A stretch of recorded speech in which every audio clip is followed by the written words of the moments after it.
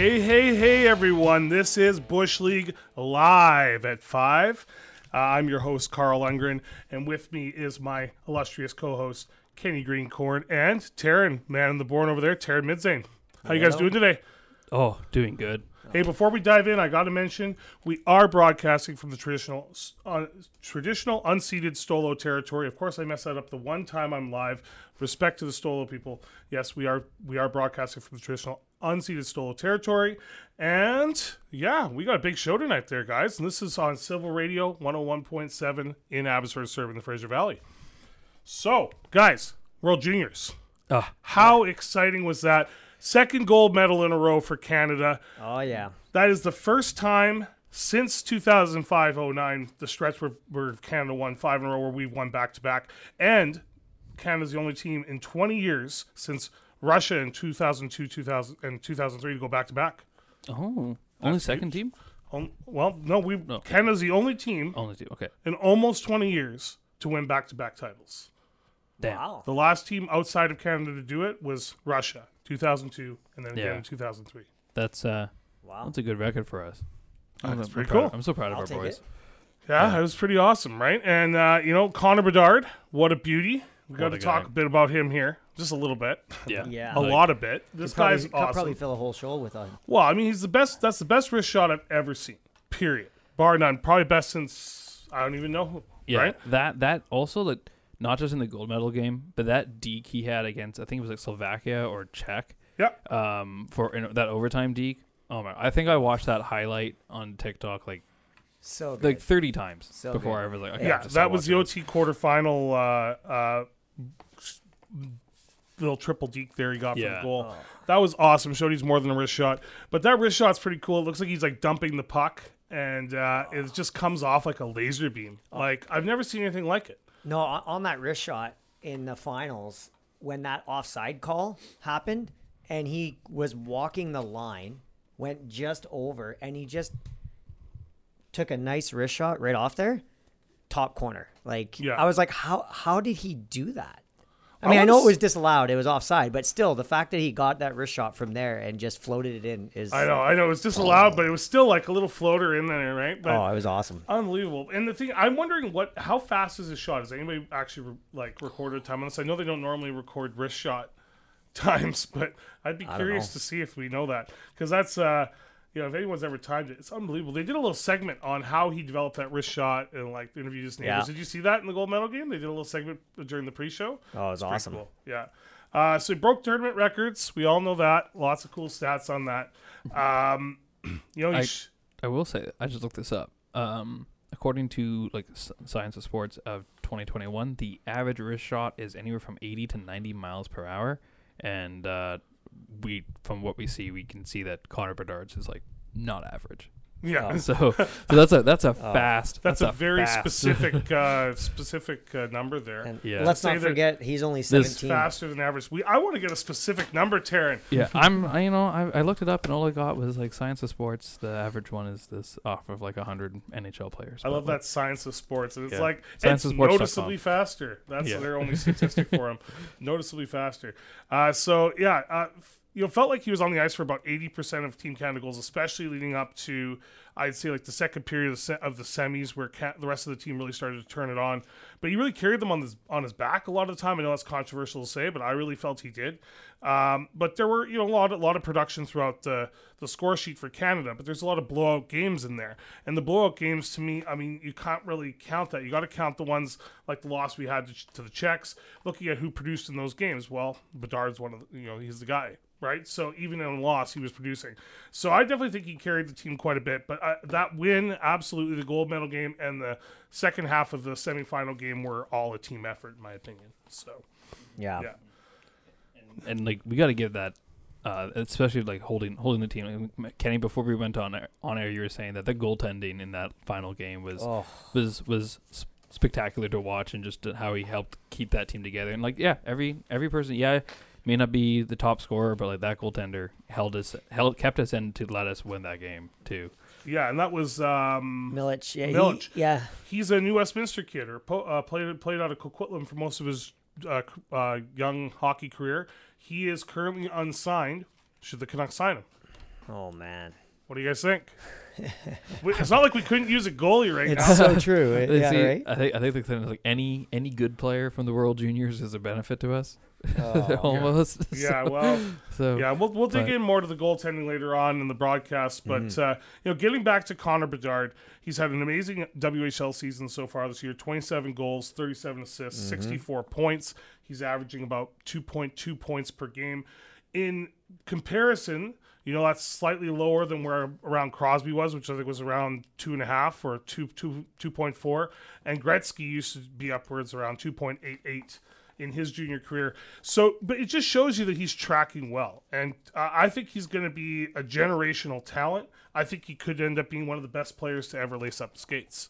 So that's just what I'm saying right now. You see that wrist shot, you see the razzle dazzle of the and how he could just take it and go on his own. Now, how that will translate in the NHL, we don't know. We'll find out next year. Well, go ahead.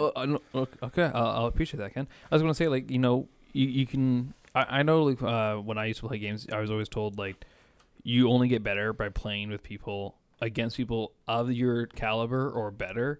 And I know it's so debatable to say there is no one better than him, whatever. But like being able just to play against these like NHL players, he's going to just develop from that. Learning to play against and how to beat Ovechkin and McDavid, and like the time he, like you're saying, he's still so young, and the time he'll have to develop that. Yeah. I mean, unless something crazy happens, I can just see him being just a remarkable player to watch. Yeah, well, he has all the tools that are necessary to build a star NHL player, a generational NHL player. So, it remains to be seen. But, I mean, I don't think there's an argument. He's playing next season in the NHL. I don't think we'll see him in the tournament next year, even though he technically has, because he's born in July, I think he has 3 more years of eligibility at the World Juniors, which is crazy considering all the tournament records he broke this year. So yeah, you know what? One comment on that. I think like one of the things I really liked about his game and noticed was he's not afraid to take that puck to the net. Like a lot of times, some of the moves he was making, in my head, I was thinking, how does this guy so elusive? Like he doesn't get hit, rocked. No. And he's playing against some guys that are like 3 years older than him, and he's like. His speed is miles ahead of his age. Some of those Czech guys look like there was something in the water for sure. Man. So he's playing against some big boys out there. But yeah, I think you're onto something there. Now, on that note, the Czech team. Let's touch on them a little bit. I actually just wanted, before we do that, I brought up the IIHF stats. He led the World Juniors in points, 23 at the end of the tournament. He also, from the looks of it, led all the players in assists too, with 14. The next highest is 9. Yeah. So I'm pretty sure he broke like assists, goals, points in a tournament. Like plus he was a plus 14. He was second on the team only to Joshua Raw at a plus 15, which is a huge feather in his cap, by the way, and Raw really turned it on in his last couple of games. So, there's a lot to talk about. Let's talk about one, right? So he, Montreal has a steal of a 5th-round pick with this kid. I mean, 150th ball, and to go into this tournament and produce at 19 years old at a plus 15 turned a lot of heads. That penalty kill that he had, I don't know if you guys saw that. Part of this killing a penalty, and he just single-handedly killed off almost half the penalty in the offensive zone. It was crazy. Yeah. It's awesome. Yeah. Well, he's 6 feet, 193 pounds, strong kid too. So, yeah, for all intents and purposes, he's going to be a really big player there in Montreal. Plus, he's got the name Wah, so they love that, right? Is it Wah or does it go by Roy? I don't know. I don't know. I mean, if he's not... I'm pretty sure it's Wah. Yeah, if he... I don't know if he's related or not, but if he is, then it has to be Wah. No, if it's not, I don't think he is. But regardless, I've still got to call it. I'm going to err on the side of caution, say Wah. Yeah. So now the Czech team, I wanted to talk about them. The first medal in 17 years since their bronze in the 05 Grand Forks tournament. Back-to-back gold medals in 2000, 2001. Let's not forget about that. Back in the golden age of Czech hockey. Are they entering a new golden age? Are we going to see more of them? Will they win at home and there in a couple of years? I think they're hosting in Ostropova a couple of years from now. So will they win in that? I'll leave that to Ken to answer because I don't think I have the expertise to make a prediction that way. I can only say I would hope so. I'm happy to see more teams. Even though I'm Canadian, and we're all happy for us to win, but I'm happy to see more teams than Russia, U.S. and Canada in the top. So I'd love to see them, especially on home territory and home turf. I'd love to see them come in and be in the final game. But I mean, that's one of my takeaways. The group stages are getting a lot harder. If Russia was still in the tournament this year, this would have been the hardest group stages in the history of the tournament. Period. I think it was even with Russia out of the tournament. So it's incredible. I mean, I think all signs point to the Czechs being a golden era emerging here. I think the Czech Extraliga is looking really competitive. Jágr's brought a real reboost to that league playing there and with his home team. And, I think he's still playing again next year. So at 51. So that's crazy. Oh, yeah. 100%. Yeah. No, they looked really good. I was impressed with Czechia. And honestly, exactly what Taryn said. Like, it's awesome to have a lot Deeper more, just deeper pools, right? Like more competition. Yeah. Look at Slovakia playing great all the way through the tournament. They're again very big sleeper team. I mean, and their goaltender Adam Gajin. Gajin is how I pronounce it. He stole the show and almost stole the game from us in the quarterfinals. Wow. 53 saves on 57 shots. Yeah, that was insane. Right. One thing I want to mention from that Slovakia game. Do you guys see in the last 30 seconds the Slovakian centerman? I'll stop tapping my chair here. But the Slovakian centerman, he laid down on top of the puck. But more than I've ever seen anyone do this, like right at the face-off mark there, he's like laying on top of the puck, and they're trying to move him off, and he's just purposely keeping it under his back. I mean, at what point is that a delay of game penalty? I don't know what the ruling is on that at the World Juniors, but I'm sure in the NHL that's called a penalty because it seemed very much like the play's not getting called dead. How many seconds are being wasted? It was at least 10-15 seconds that were wasted on that play. And that's that's the last 30 seconds of the game. That's a big 10-15 seconds for Team Canada. Yeah. I don't know. That's just a little food for thought on that. I don't know much about that, but I mean, I'm pretty sure you got to be battling for the puck, right? Otherwise, I think they just blow it, draw a face off. They didn't. And go back and watch that. I will. I'll take a look. I didn't see that. Really stood out to me. I was screaming at the screen. I was screaming at the walls. But let's go back to some player analysis on this. So Logan Stankoven, second to only Connor Bedard in points per game in the WHL this season. He had a very strong tournament, 3 goals, 8 assists, 9 points with a +12. There again, really positive plus-minus rating. And he's third behind. He's third in the CHL, I think, overall, with in points this season behind Bedard, and then Jordan Dumais in the QMJ in the Quebec Major Juniors. He's a Dallas Stars prospect, I think, right? Yeah, Dallas Stars prospect. He was drafted in 2021, second round, 15th pick, so 47th overall. What do you guys think of that kid? Oh, he had a fantastic tournament, absolutely fantastic. And man, he looks good with Bedard. If there's any way you could draft the two of them together and put a line on, that would be awesome. Yeah, but Stankoven's a very skilled player, but I don't know if you guys saw the stat sheet on the kid. He's 5'7", 19 years old, so it's not like he's 17, 18 and going to grow more. He might get to 5'9", 5'10", but he's not going to be a big player. But, the NHL almost seems to be favoring smaller players these days. It's more conducive to a smaller player game. So, who knows? Maybe we could see this. I mean, if this was 10 years ago, we would not have seen this kid play a day in the NHL, I don't think. Or he might have been one of those call-up and down guys playing 100 games over his career in the NHL, playing most of them in the AHL, right? So, but good player to watch for sure. He'd be a good pick in the late rounds of a draft. So, he's a second-round pick, so... Yeah, and and more to what you're saying about the game turning more from 6-foot plus guys, just bringing back the smaller ones in. I mean, maybe not bringing back the smaller ones in, but leaning towards that. Like the speed on these guys, on these young athletes too. Like that must show something with how fast the game has been getting and even just like the wrist shots being fast, but the smaller, quicker guys coming back in, being able to deke and dodge in, getting the fast, quick goals. I think that's just really it. Maybe not about size of player, but just speed of player itself. And Game's evolving that way. If you can dodge a wrench, you can dodge a 5'7" kid. So how about that? Not when he's going at you that fast. I wouldn't bet my money on that. I don't know. I can throw a wrench pretty hard. Yeah, we'll test it out sometime. We'll do a. So Shane Wright, my favorite player aside from Connor Bedard in the tournament. I love Shane Wright. I watch him play. He reminds me of Mike Pekka. I'm a huge fan of Mike Pekka in history. But, is this kid, is he the next Patrice Bergeron? Or, what is he? I don't know. Like, he gets back well. He's a good two-way forward. But he had, I think he was even on the plus-minus at the end of the tournament. Mm-hmm. So what does that tell you about a two-way forward if he can't be higher up in that plus-minus column? Yeah. No, I mean, that's part of the game, right? Is being good on both sides of the ice, so... But he looked good in the tournament. He did, but I was surprised by his plus-minus rating. Yeah.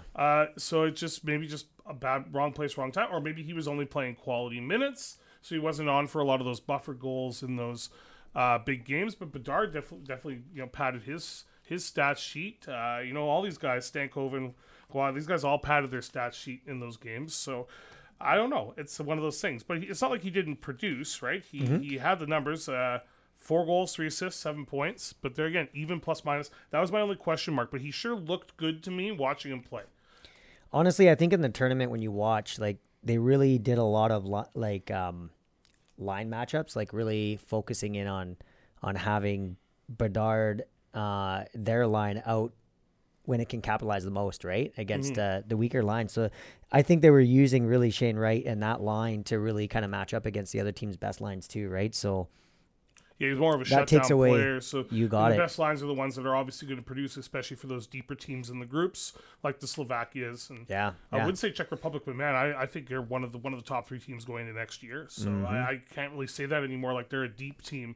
They're a deep team, but deep in that grouping. Like they're one of the top teams in their group next year.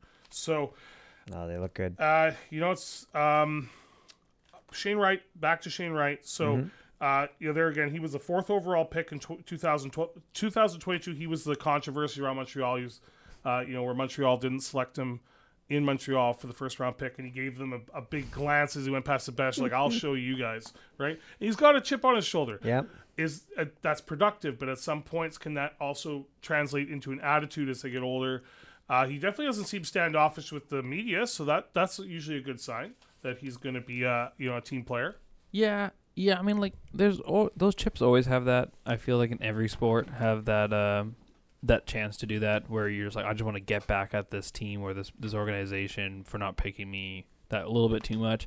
I don't know. I think that I would like to say that Wright seems to be taking, like you're saying, he doesn't come across that way in any media or anything. Giving looks is one thing, proving your worth to that is another, and I think that he is proving that worth, and maybe Montreal's looking at him going like, damn, we really should have picked him. Well, we'll wait and see. He's at. I mean, we're going to have a really good chance to wait and see because he's. I think he's at Seattle. Yeah, he's in Seattle. He's in Seattle right now. Trust me, we're gonna love to hate this guy. Yeah. But the thing is, the one goal he's had this year in his 8 games in the NHL was scored against Montreal. So I think there you go. There's the there's some fuel, right? Yeah. We've got the poetic justice there for them. So I think that kind of answers the question. I don't think he's got any grudge. I think if Montreal, he absolutely has a grudge against Montreal. Yeah, but I'm just wondering if it translates into a negative attitude. But it seems like he seems like his teammates love him. Seems like the media loves him. I think he's going to be a darling. I think he could be a Patrice Bergeron quality two-way player. Like he's going to be a great centerman. I love him. So. Yeah.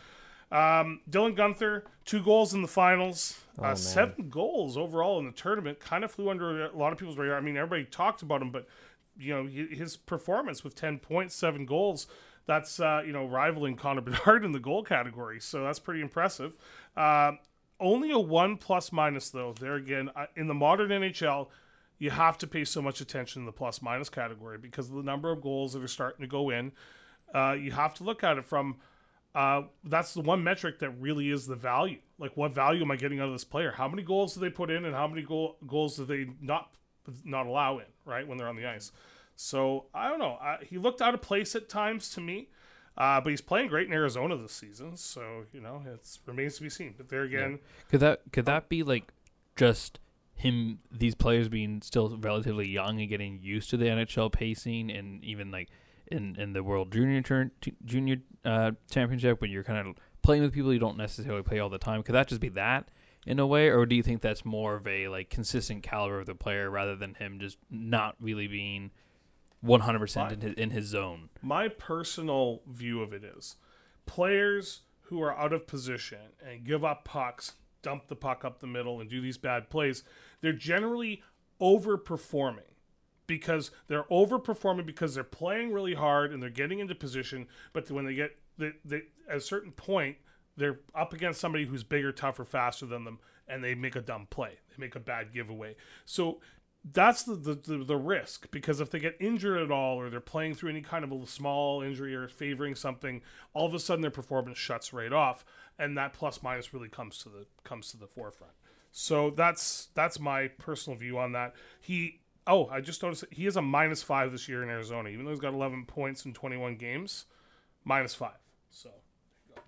Yeah. Well, that is Arizona. Yeah, that's the next one. I'm just saying. Yeah. I think they might be below us in the goals against category in the NHL. One of few teams below us. Just to point out. Yeah. So what are the tournament takeaways? We talked about the group stages getting harder. Mm-hmm. Connor Bedard, generational talent to me. He's in a league of his own, like I said. And my other tournament takeaway is... they do the arena wave backwards in the Maritimes. You guys see that? Yeah. Okay. I did not see that. Thank you. What? I didn't see it in the game that I watched because just timing wise I wasn't able to watch a lot of them like live. But I was watching clips of them and I thought it was sometimes when non-officially licensed groups on YouTube have take the clips, they purposely do things backwards so that they can't get taken away. But then I watched one that was from TSN, and it was still backwards. Yeah, and I was counterclockwise. Just yeah, and I've started my fair Nice share catch. of the waves there, Kenny, as you know, and it's always. Here's a challenge for you, Carl. Get a backwards wave going. Yeah. Be like that guy we saw at the game Abbotsford there a couple Entertainment weeks Center. ago, losing his mind. He was so bitter that nobody was starting the wave with him, and then the wave finally got going, and he's like. He's too proud to he join was in. so mad. Oh no, he was fingering the crowd, and oh my not look goodness, happy. I was like, this guy. But yeah, I mean, there's more to life than the wave at a junior hockey game. But the Maritimers put on a beautiful tournament there. Big shout out to the cities of Halifax and Moncton for being tremendous hosts despite the short notice. People forget they had just 6 months to prepare for this. That's it. Really? Only 6 months? Only 6 months. It was announced back in May. I mean, they might have had a little bit of a heads up, but it was officially made public in May of last year. So about 6-7 months they had to prepare for that. So now this opens the door for other small market, hosts in Canada, especially, which I prefer. Which I personally prefer, especially for like the World Juniors and that. Like I think that those smaller markets, it's still pretty big, but the smaller markets can just mean not big main cities that require massive kind of corporate crowding. Like let the smaller markets with more kind of, I don't want to say more passionate, but some really passionate hockey communities get those chances to go in. So I agree. I think the tournament's better in small markets. Saskatchewan, Regina. There was the one year in Kamloops, Kelowna. They had some in Vancouver as well, but that was pretty cool. I like that. I could see Halifax maybe getting an NHL franchise one day. That Scotiabank Center they have there. How many arenas are called Scotiabank? Jeez. But they only have 11,000 fan capacity there. So it's it would be the smallest NHL by quite a bit. The smaller teams have around 15,000 as their. Winnipeg's one of those. I think it's the second or third lowest attendance. But yeah, so I don't know. I could see that franchise. What do you guys think? Halifax. Well, they don't have a team out there, so I mean, just a junior team, right? Well, they said that the tickets were selling for $6,300 a piece in the semis and gold. Well, hey, look at the guys coming out of that area, right? I mean, you got guys like from the Maritimes, like Sidney Crosby and Nathan McKinnon, and there's some skilled players out there. Yeah, and they don't have a professional team like that, right? So before we wrap up on Team Canada here, obviously have to address the elephant in the room that new interim chair, His Honor Mr. Hugh Fraser, retired Ontario judge. So the goal he stated is transparency, obviously, going out. As they rebuild the reputation of this iconic organization, all eyes are going to be on them to see. I mean, it's a lot of pressure for him and for everyone involved. But,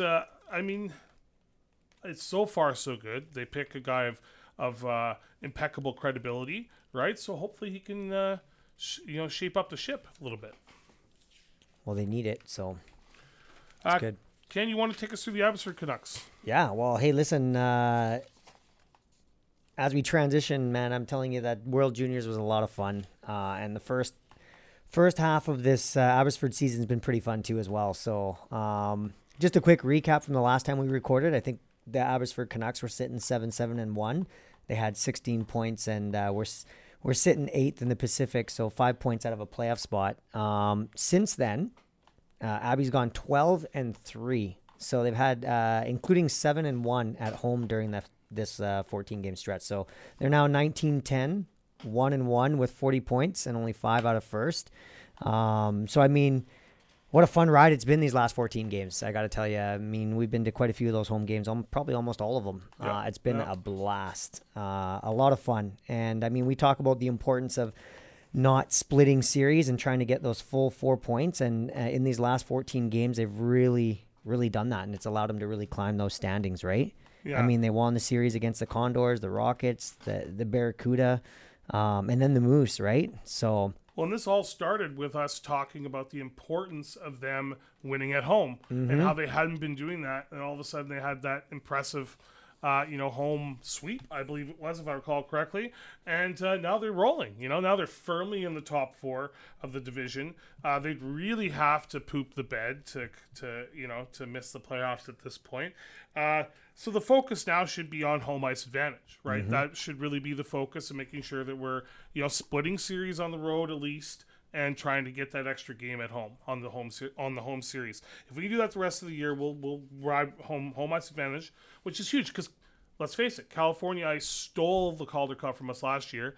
Granted, we were eliminated in the first round, but we got eliminated due to that California Ice. So we want to take matters into our own hands and make sure we solidify home ice advantage in the playoffs so that we can get off to a good start and get rolling, especially when some of those players come down from the Canucks or from the Vancouver team. Yeah, right? yeah. So we need to give those fast players some ice to skate on. Pod Colson got shut down in California last year because of the slow ice. So yeah. And listen, they got a 24 out of possible 30 points. So I mean, they went from 8th to 3rd. And really, they're only 5 points out of first now. So it's going to be a fun run for the rest of this, or I guess 2023 here. See how they do. Well, I guess anything can happen too, right? It is the always hungry league after all, right? So it's true. Which like I said, okay. So let's say we get it.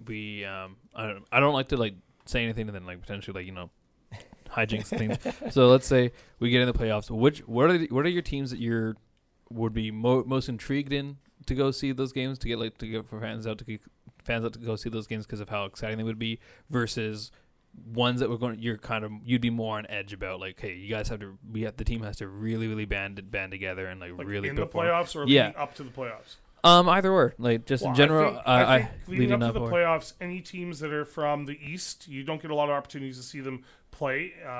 Because people forget that the AHL, it's not like the NHL where you play a lot of teams in the other divisions. You play mostly in your division throughout the year. You do get some take outside of the division, but the league is really all about that. The teams you won't want to play, it depends on how this Wolf kid keeps playing in Calgary. Yeah, I was just going to say the playing Wranglers. The way he is, we don't want to play them in the Calder Cup.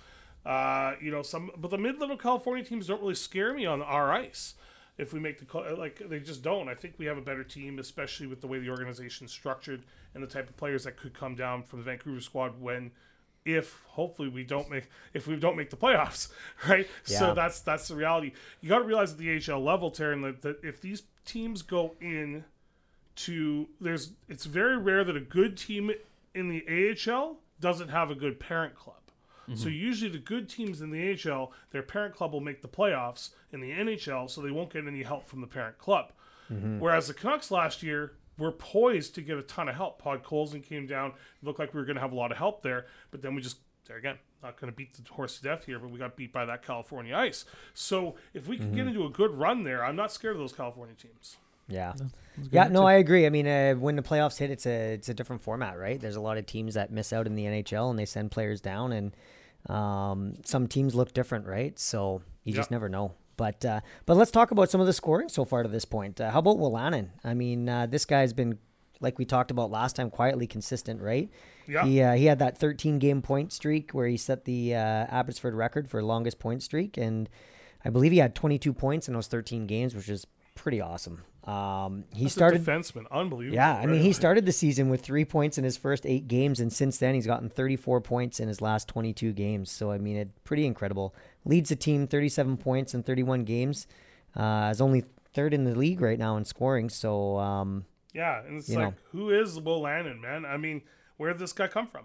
Right, fifth in overall scoring, like you said. That's incredible, right? He's chasing that Michael Carsoni, the 26-year-old. The ex-Canuck. He's also a 26-year-old undrafted Coyotes asset. So here we have all these top-performing guys that are undrafted, high draft picks.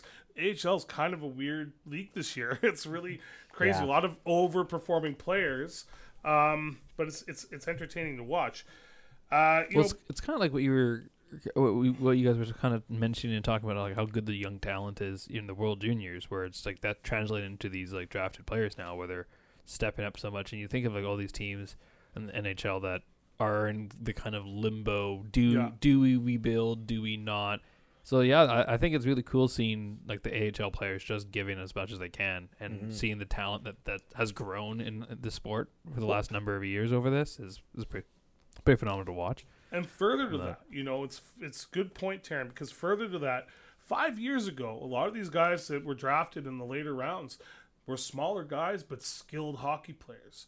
We've seen the NHL evolve quite a bit in the last 5 years. It's more conducive to a smaller player, like we mentioned earlier. These guys who were drafted high, now they're getting their opportunity to shine because the game's changed, the game's shifted, and they can use their speed to dominate play and their skill. Like, look at Sheldon Dries. He's one of the most skilled players you'll ever see. He's had a really tough time breaking into the NHL. He's had success this year in Vancouver, and we're glad to see that. But such a tough time up to this point. Or TJ Tynan down with the Ontario Reign in LA, right? You just can't break into that LA lineup. So I think the game's changing, and you're going to see a lot of these sleeper picks performing in the AHL because of that, for that very reason. So that's going to be really kind of exciting over the next 2 or 3 years as we start to develop more new drafts who are I think you're going to start to see these guys getting that credit. To that credit, we talked about Stankoven, right? Yeah. And he got drafted second round, right? 47th overall 2 years ago at 5'7", and he would have been smaller back then. So how many teams would take a chance on a small player like that 5 years ago? No way. True. He would have been a fifth round pick. Good point. Good point. It just shows you what's changing. Wolanin, for when you read the stat sheet on this guy, he has all the makings of an NHL star defenseman, like a top 4 defenseman, especially in a team like Vancouver that struggles on the defensive side. 27 years old. He's in the prime of his career. He's 6'2", a big guy, about 200 pounds, soaking wet, right? 2015 draft choice, fourth round, 107th overall. So sleeper pick, right? Sleeper pick. 6 goals, 14 assists, 20 points in 70 NHL games over 7 seasons. That is good production for a defenseman. Why is he not in the NHL? He's one of those guys that got drafted and started in Ottawa. After some injury trouble, he went to LA for Michael Amadio, who was a hot player in LA at the time. And now Amadio, he's 255 games into his career. He has 69 points, 33 goals. And he's not bad. He's a big guy himself, right? Centerman. But there again, like, he was traded, and then these underlying issues with Wolanin being injured, and then he got claimed off waivers by Buffalo, and he got bounced around, and it's just COVID happened, and like, this guy just has not had his chance. So I really think I'm wondering. I'm watching all this. I'm like, why is he not playing in Vancouver? That was my next question. I'm wondering, like, I tried finding the stats on his 2-way contract of what he makes, because he makes $750K per NHL game. I don't know what he makes in the AHL, but I also suspect, because he's on a 1-year deal, that maybe the Canucks don't want him to overperform if they're not going to make the playoffs, and they have to sign him to a big contract. Leave him as a sleeper, bring him in next year on another $750,000 contract. But I don't know. I feel like... Well, the other issue you have, too, is he's on a one-way. So if you bring him up and you have... No, he's on a two-way. Oh, he's on a two-way. Oh, I thought you said one-way. My bad. Two-way contract. Okay. Yeah, so, and that's the thing. So, I don't know. Like, why? What reason beyond that they don't want... Like, maybe they want to re-sign him at a cheaper at the same contract? Because with his production now, somebody's going to come and grab him for 1.5, I think. Mm-hmm. Like, he's more not just a minimum contract guy anymore with this kind of numbers. I don't know. I'm just confused why he's not playing in Vancouver. Hasn't gotten more opportunities, but but he has almost as many NHL games played so far in his career as AHL games going into this season, right? And yeah, it's just he slipped through the cracks with COVID. I really hope he gets an opportunity here in the Canucks organization. They don't blow it, because I could see him finishing his career in Vancouver and having strong numbers and being a top 4 defenseman for the Vancouver club. Well, defense is what they need. So he's on the right farm club if he wants an opportunity. So I'm baffled as to, with our defensive woes in the NHL, why he's not there. But anyways, he's been a pleasant surprise and fun to watch. Like, he's just been very solid at both ends of the ice. How about Pettersson? He's second on the team in scoring before he was sent up to Vancouver. I mean, he started the season with 9 points in his first 15 games, but in his last 7 games before being called up, he had 15 points in just those 7 games. So it was awesome to see, like, the Vancouver club recognize that, hey, this guy's like on a tear. Like, let's reward this guy, and let's not just call him up to the NHL, but let's put him on a line with Pettersson, and PP1 time. Like, it's just. But I mean, Bruce Boudreau, he won't pull any punches. He'll give those guys that chance. Yeah, he did the same thing with Sheldon Dries, right? If you come in hot, he'll play you. Yeah. So I mean, 3 points in 7 games in the NHL. I think he was a healthy scratch the last couple games, but nonetheless, good for him. And then we've had Hoglander down here. Yeah. Yeah, he's been looking good in Abbey. 4 points in 6 games. So yeah. Is this going to be the spark he needs to get going? Oh man, I hope so. He's fun to watch. Like, he's just smart hockey guy, very smart. He is, and he's creative. He works hard. I just don't know. I mean, I don't know all the details of. They say there's some defensive struggles in his game, but and consistency issues. But he's been fun to watch in the AHL, though. That's for sure. Yeah. Well, that's for sure. And forgive me, but some of my AHL stats are from earlier this week. After all, this is Bush League, folks. But Linus Karlsson, he's tied for first in rookie scoring. Last I checked, 9 goals, 17 assists, 26 points in 31 games. And he had a bit of a slow stretch there where he was playing more of a physical role. I think he's fallen back into that,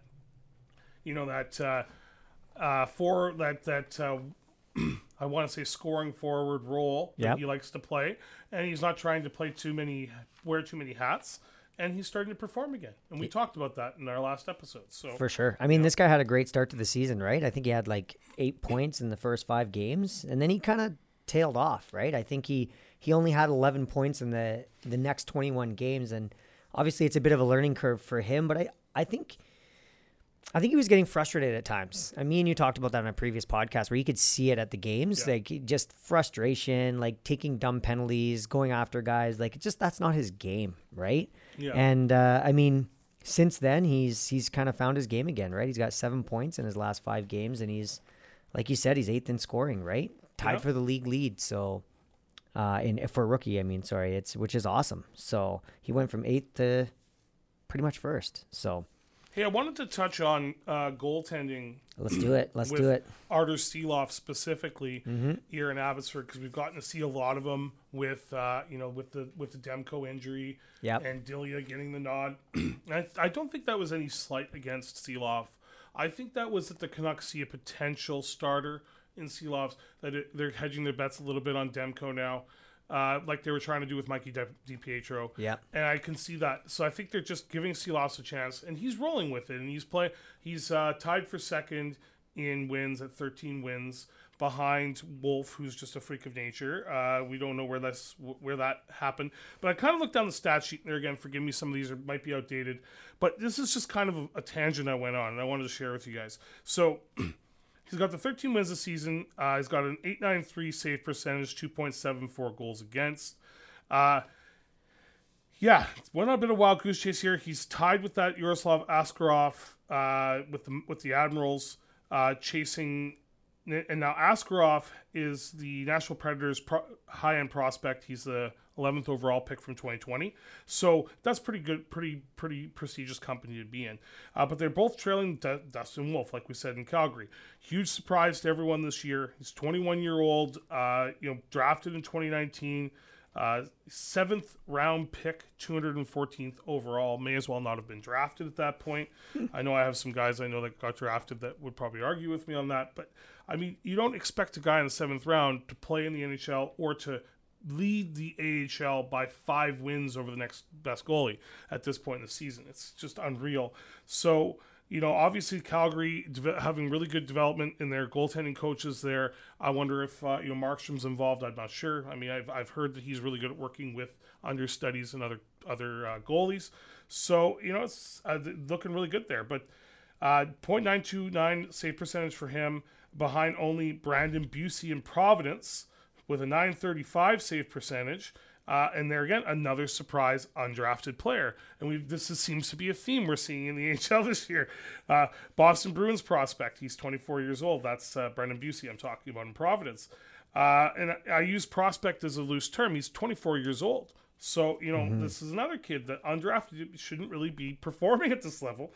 And he's behind only Hunter Shepard with the Hershey Bears, also undrafted at 1.88 goals against average. So you kind of go down this whole tangent of these top-performing goalies, and they're all, surprise hits this year, and they're all over the place. I also happen to notice Corey Schneider popping up on there playing. You noticed that too, eh? I was like, wow, here he is. Yeah, he's that a boy? I thought he was working at Dick's Sporting Goods by now. But there we are. So, well, hey, listen, on Seelovs, just to mention that, I mean, he only had 3 regulation wins in his first 10 games, right? And since Delia got called up, he's got 10 wins in his last 12. So I mean, it's almost like I don't know. It's just being that official. Yeah, like I was about to say, like the more he's been able to play, the more he's been able to get in his groove, the more the team has been able to have that trust in their goalie. The more he's been able to perform and get to where he is. I was going to say because we coming up on some time here, but we got some. Speaking of the Abbotsford Canucks, we got some games tonight. And tomorrow, tonight at 7, so tonight right now it's Friday, Jan 6th. Yeah, there's a game in an hour. Yeah, Right, game at 7 against back to back against Henderson. I'll get a counterclockwise wave going. Yeah, exactly. I expect that. So we expect to see that. So yeah, we got Henderson Silver Knights tonight, tomorrow at 7, and then we're on the road for San Jose before we're back on the 18th against Calgary, against the Wranglers, against your goalie Wolf. What are you guys thinking about, what to watch for the game? What about even tonight, and then continuing through until the next kind of homestands against, like I said, we got the Wranglers on the 18th, 20th, and 21st, and then the week after the Marlies. Yeah, back to back too. Yeah, I'm like watching this Wolf kid. But also one thing to not watch this weekend. By the way, get your tickets, and we'll see you out at the games.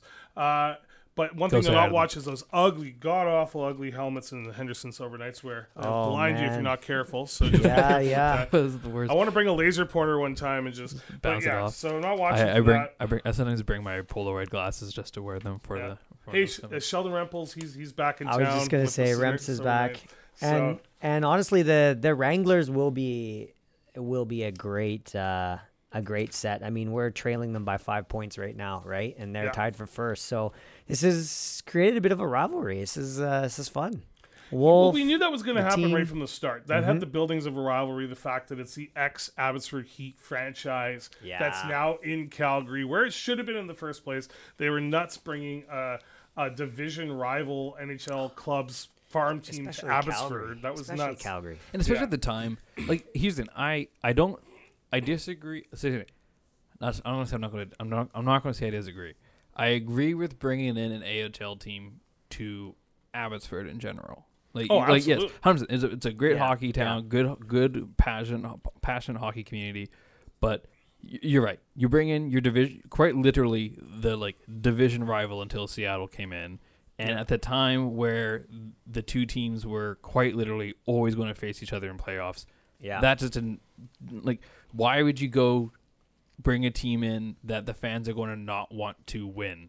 Yeah. That doesn't... Make no mistake about it. The Calgary rivalry is still much stronger than the Seattle Kraken rivalry. It's like 30 There's too much history Yeah. there. It'll be 20 years before that gets replaced. Yeah. But, or maybe 10. We'll see. It depends if Seattle wins a cup. Depends on what Shane Wright does. Yeah. There you go. It depends if Seattle wins a cup anytime soon. Yeah. Oh, God. So, That would... I shouldn't have said we'll that. burn I'm the sorry. building down if that happens. Yeah. Not But I'm folks. gonna go home. My uncle's gonna look at me and be like, "Why'd you say that, Taryn?" I don't know. Our PSA for today: arson, not friendly.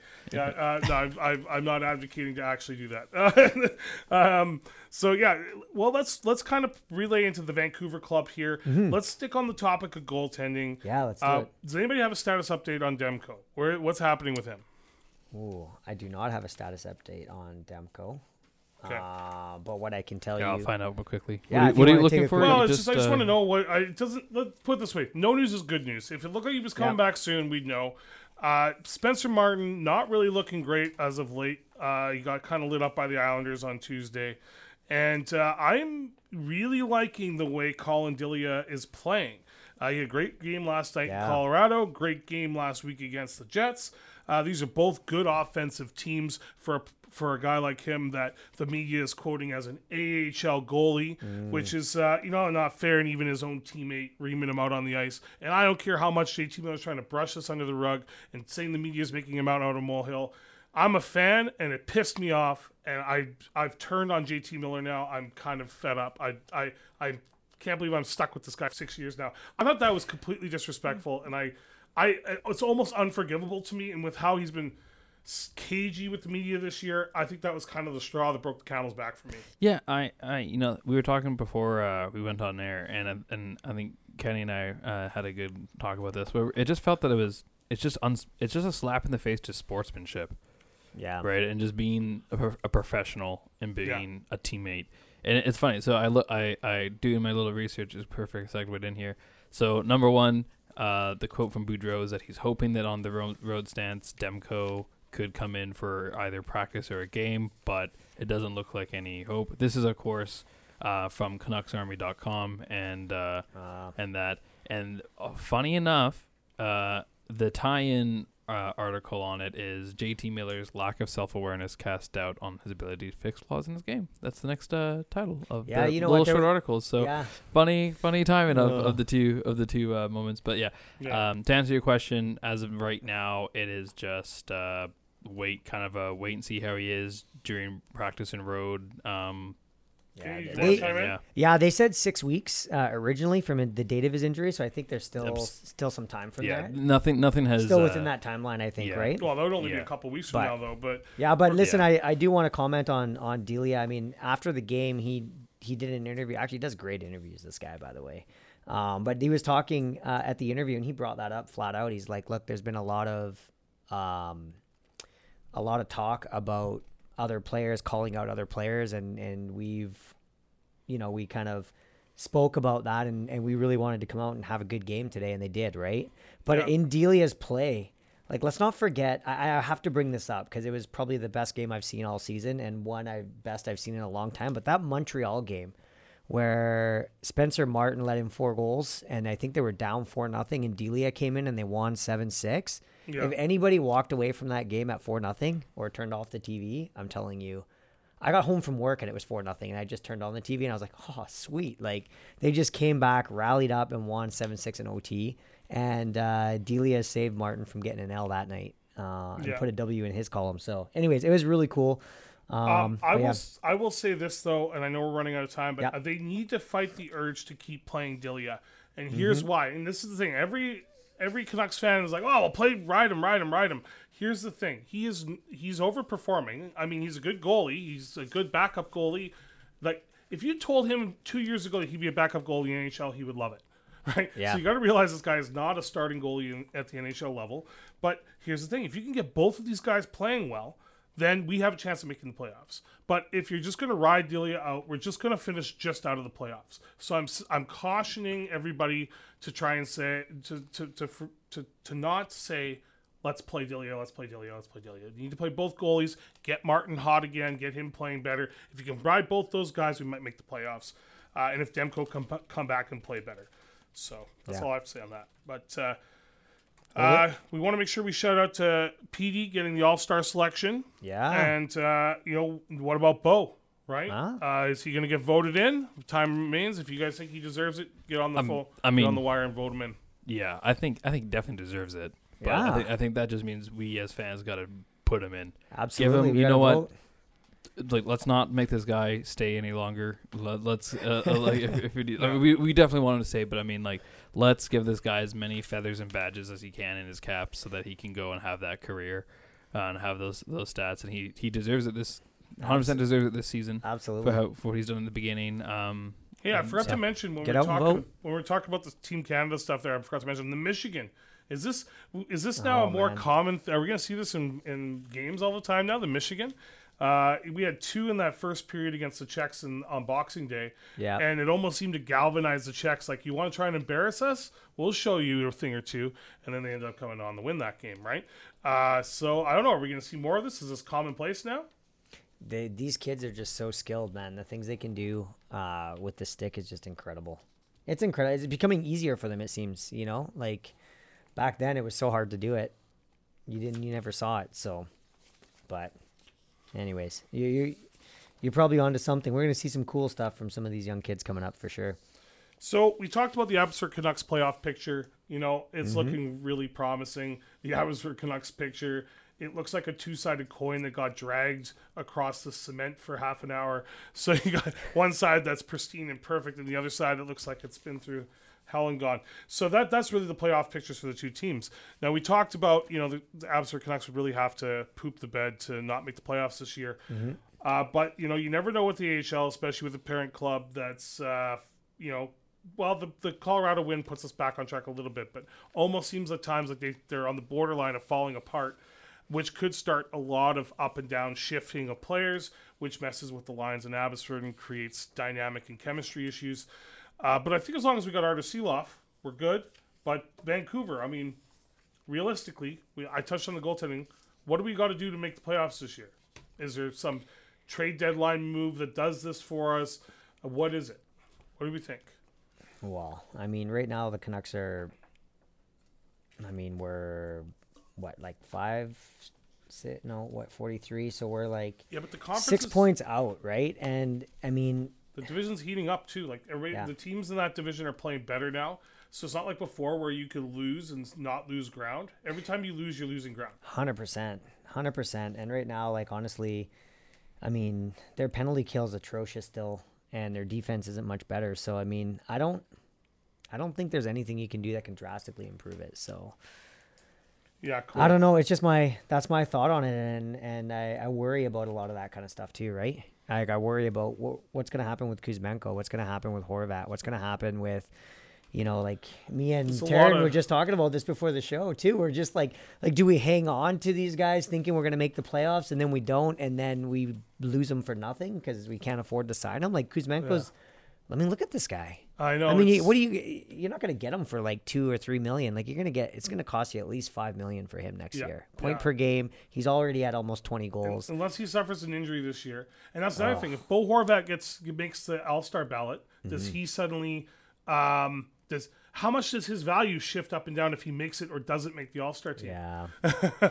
Man, right? Now suddenly his qualifying offer doesn't look so bad if he's not an All-Star player. Yeah. Right? Yeah. No, it's going to be interesting to see what they do in this second half of the season for sure. I think we're running out of time, but one thing I want to say my thoughts and prayers, and I know you guys join me in this with Damar Hamlin. Yeah, thoughts and prayers to his family. I know we're not really a football program, but man, that was horrible, devastating for sports in general, and I just... Yeah. No one was really prepared for that, and there was so much to talk about this, and I know we only got like a minute left, but like, that was a rough one to watch. That was a like, I couldn't believe what I was watching at the time, and it was sort of thing. No league. Everyone knows there's always in things saying like, oh, the NFL isn't prepared for this. It's like, no one's prepared for this type of thing. Yeah. Well, up next is Showrose Place with DJ Darko. This is 101.7 FM Civil Radio, serving the Fraser Valley, broadcasting from the traditional unceded Stolo territories. I'm your host, Carl Lundgren, Taryn Milzane, and Kenny Greencore. We're signing off, and I want to just send you out on Country Road. This is what we see. We need to go McCallum Road tonight at the game. Absolutely. Let's do it. Place we were born. Western Canada, Mount Mama. Oh, no, I'll keep my day job, folks.